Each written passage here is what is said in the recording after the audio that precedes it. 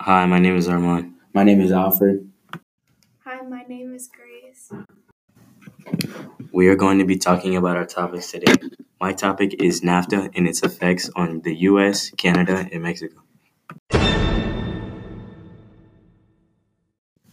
And my topic is looking at Mexico's plateau and evaluating their landforms. Hi, I'm Jose Serratos, and I'll be interviewing Grace about her topic. So, Grace, what was one of the landforms that NAFTA used? The Rio Grande River was transported goods between Mexico and the United States.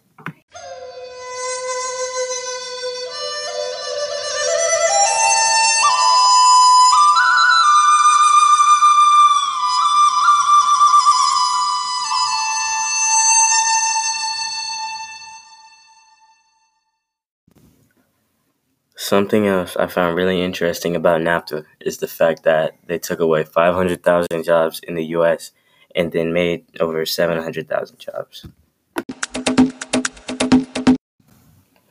When it comes to NAFTA, Canada has been benefited the most with a wider selection of goods and resources at their disposal.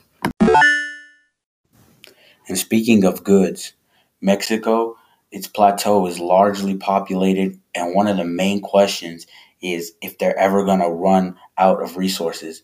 That question is answered by how many people are there. The more the population keeps growing, the less resources that are available to be used.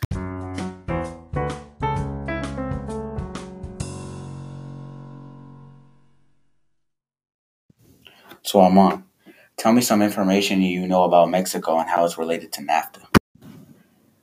NAFTA has affected Mexico very poorly by subsidizing corn and staples that were poured into Mexico, making life for small farmers very hard.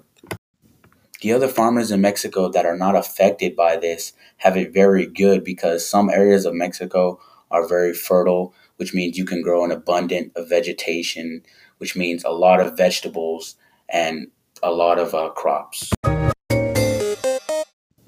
Some of the areas of Mexico are affected by climate, though, due to the physical geography of Mexico, meaning volcanoes and mountains that form different things. So it affects the way the crops grow. With Alfred Gray Armand, we are signing out.